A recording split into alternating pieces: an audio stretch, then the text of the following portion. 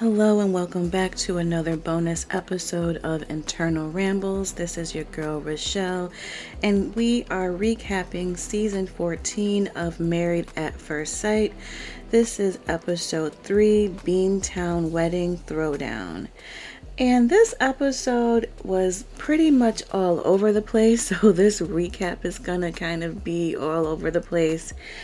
The episode bounced back between all 5 couples, and I'm really glad that we are here. All of the weddings are over, and next episode, I believe they all should be embarking on their honeymoons.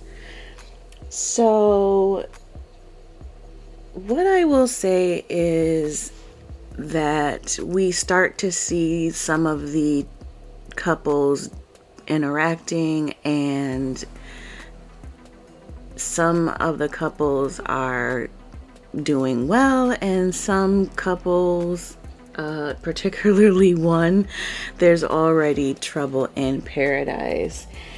And in this episode, Noi and Steve get married, and I really like them. Like I said, they are one of the two couples that I have high hopes for.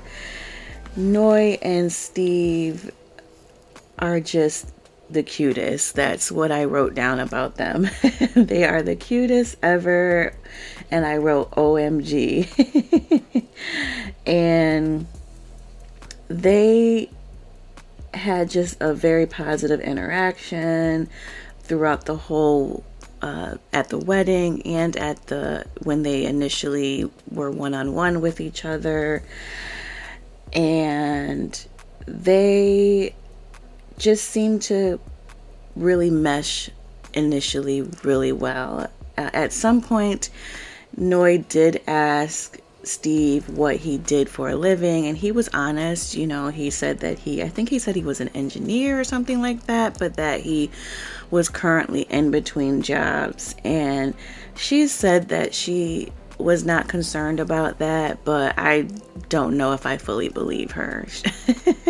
And honestly, Steve, if I could just pull you to the side, and I know I'm not really talking to Steve, but I don't know why you would start this process and not be employed.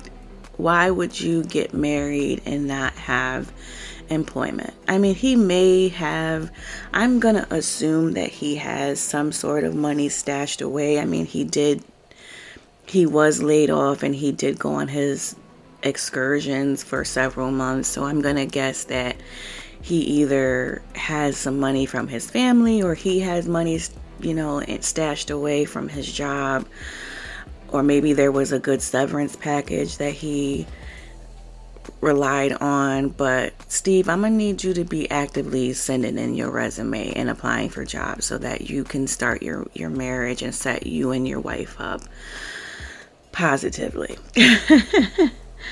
One really creepy thing that happened in this episode was Noi's brother kind of asked or insinuated or inquired about whether or not Steve wanted to have sex with Noi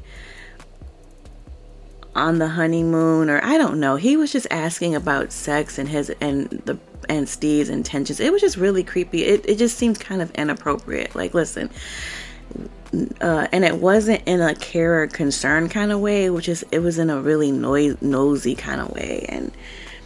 And he was just like, a lot of men be after Noi, so you should almost kind of like, you should feel lucky that you're married to her. And I don't know, it was just really weird. And Steve was just, like, basically, whatever my wife wants to do, and pretty much wanted to jump out of that conversation. But it was just really creepy. I didn't understand that.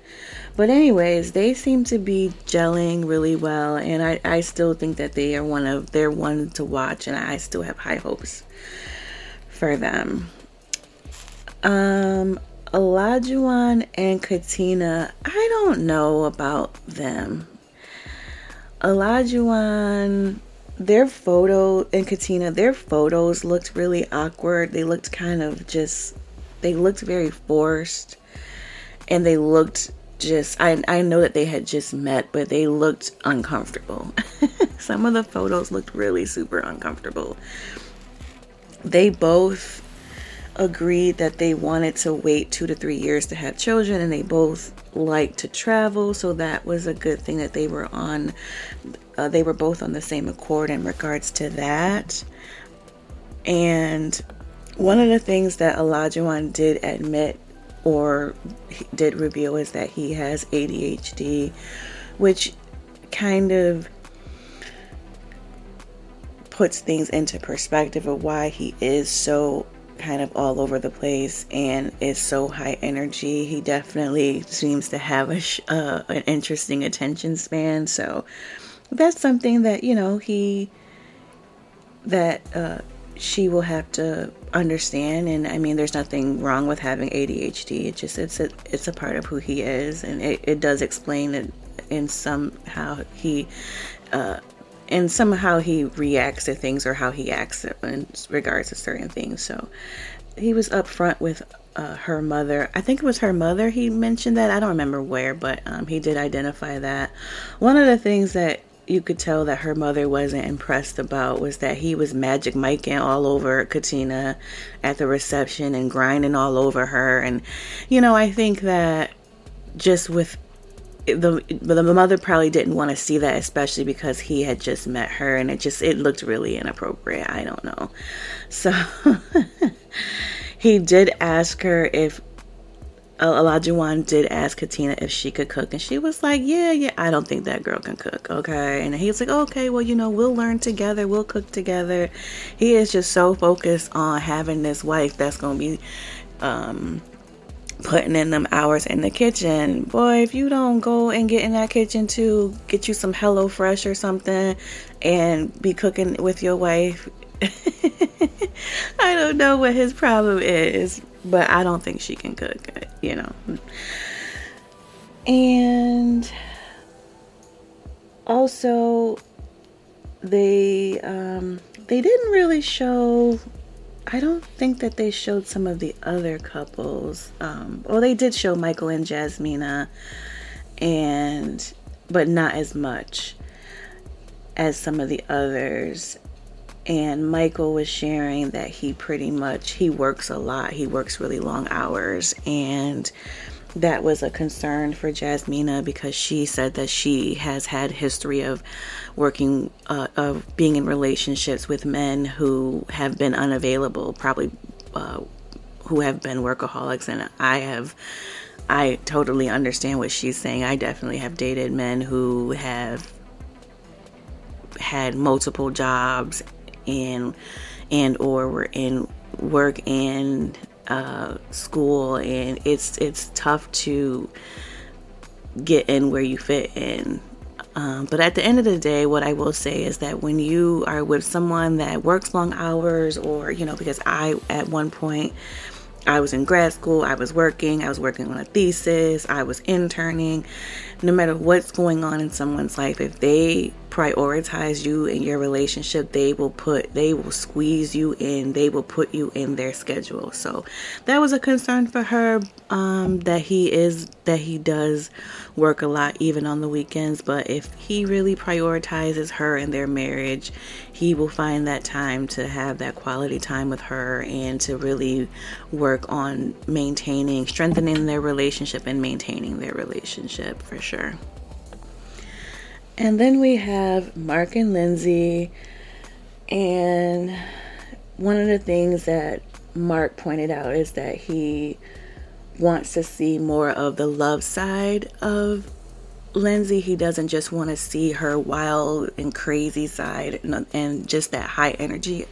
He hopes that he can get to the point where he can really see the emotional side and the love side of her.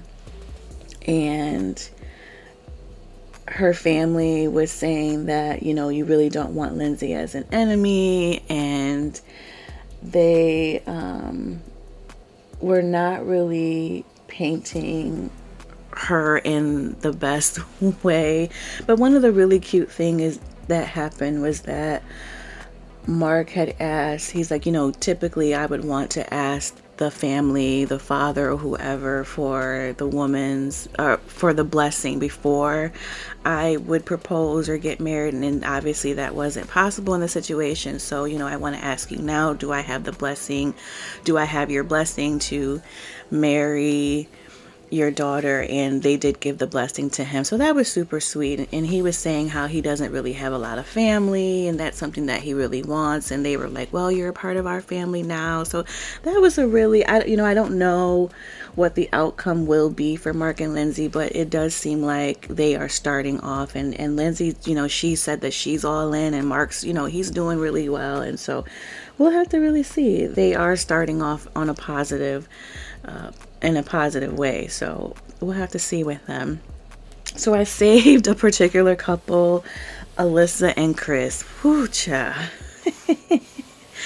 There's trouble in paradise for Alyssa and Chris already. One of the things that Alyssa's family said is that she's very expressive non-verbally, that when she is not happy about something, you can see it written all over her face, all over her face. And when she was at the altar marrying Chris, you could tell that she was not happy. She did not say anything about that, but I don't think that she is attracted to Chris. She has not mentioned that. That's just my little assumption. And the producers are shady because one of the things that she said is that she wants that is a deal breaker for her, is she has to have a man with a nice smile and that they can't be snaggletooth. And then the camera cuts to Chris's smile, and it's just like, y'all shady. Like, he doesn't have a perfect smile, but he's not snaggletooth. Like, oh gosh.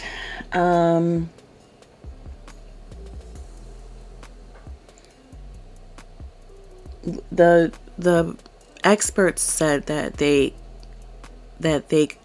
matched Chris and Alyssa because they're good communicators that are seeking a connection. I don't know why Chris and Alyssa were matched. I don't see them as being a match at all. Chris, and I don't know, they haven't really showed a lot about Chris. He seems like a really kind, really nice person. Alyssa seems like she's not very nice. So I don't see where they would match at, honestly. And at the reception, like I said, I think that Chris is a nice guy, but his friends, when Alyssa was talking to them, they didn't paint him in a very nice light. It really seems like he may be like really opinionated and doesn't really take into considerations other folks' opinions. So I don't know. And she was definitely turned off by that. And so at the end of the episode, he's like waiting in the lobby. I don't know if it's at the hotel or at the reception hall. And she's in the elevator talking to the producers or whoever she's talking to, and she's like, I don't know if I can continue with him. I don't want to stay the night with him or something like that. I just don't like what he has been saying to me. And they were like, well, you need to tell, basically they were like, why are you telling us? You need to have a conversation with him. So she goes out and he's just sitting there and he's like, he has a look on his face like, I don't know what's going on. And she goes to him and she's like, I don't know if I want to, stay with you right now. You've been making really snide comments. And I guess he made some comment about like, this is the Alyssa show. Everything is all about her or something like that. And he's just looking like, so I don't know what. So, and honestly, like I said, like he seemed nice. I don't know, but she wasn't feeling him. And I think that he has caught on to that energy that she is not feeling him. And so that's probably why like everything is about you. Like, because she probably was being standoffish to him because she does not like him. So trouble in paradise already for Alyssa and Chris. I don't know what's going to happen. I am so thankful and hallelujah. We are past the weddings. Like I said in my initial recap review of Married at First Sight, the first episode of this season, I don't tend to watch the weddings and all that. I think that's just, I wish they could just get that done in one episode. They strung this out for 3. We are finally going to next week get to the good stuff, and when they really start interacting and learning each other, and that is when they are on the honeymoon and previews of what's going to happen. So the only thing that I can remember right now, because it's been a few days since I watched the show, or it's been a day since I've watched the show, in regards to Olajuwon and Katina, I thought that Olajuwon was going to be the issue. Actually, I thought both of them were, because they both seem like they haven't gotten their party days over. And it definitely seems like Katina's going to be up to something. So he's going to be upset about something that she does. That's the only thing that I can really remember from the previews of the season. So we shall see what happens. My favorite couples are Noi and Steve, and Jasmina and Michael. I have high hopes for those two couples still after the initial weddings. Those are still my favorite pairings.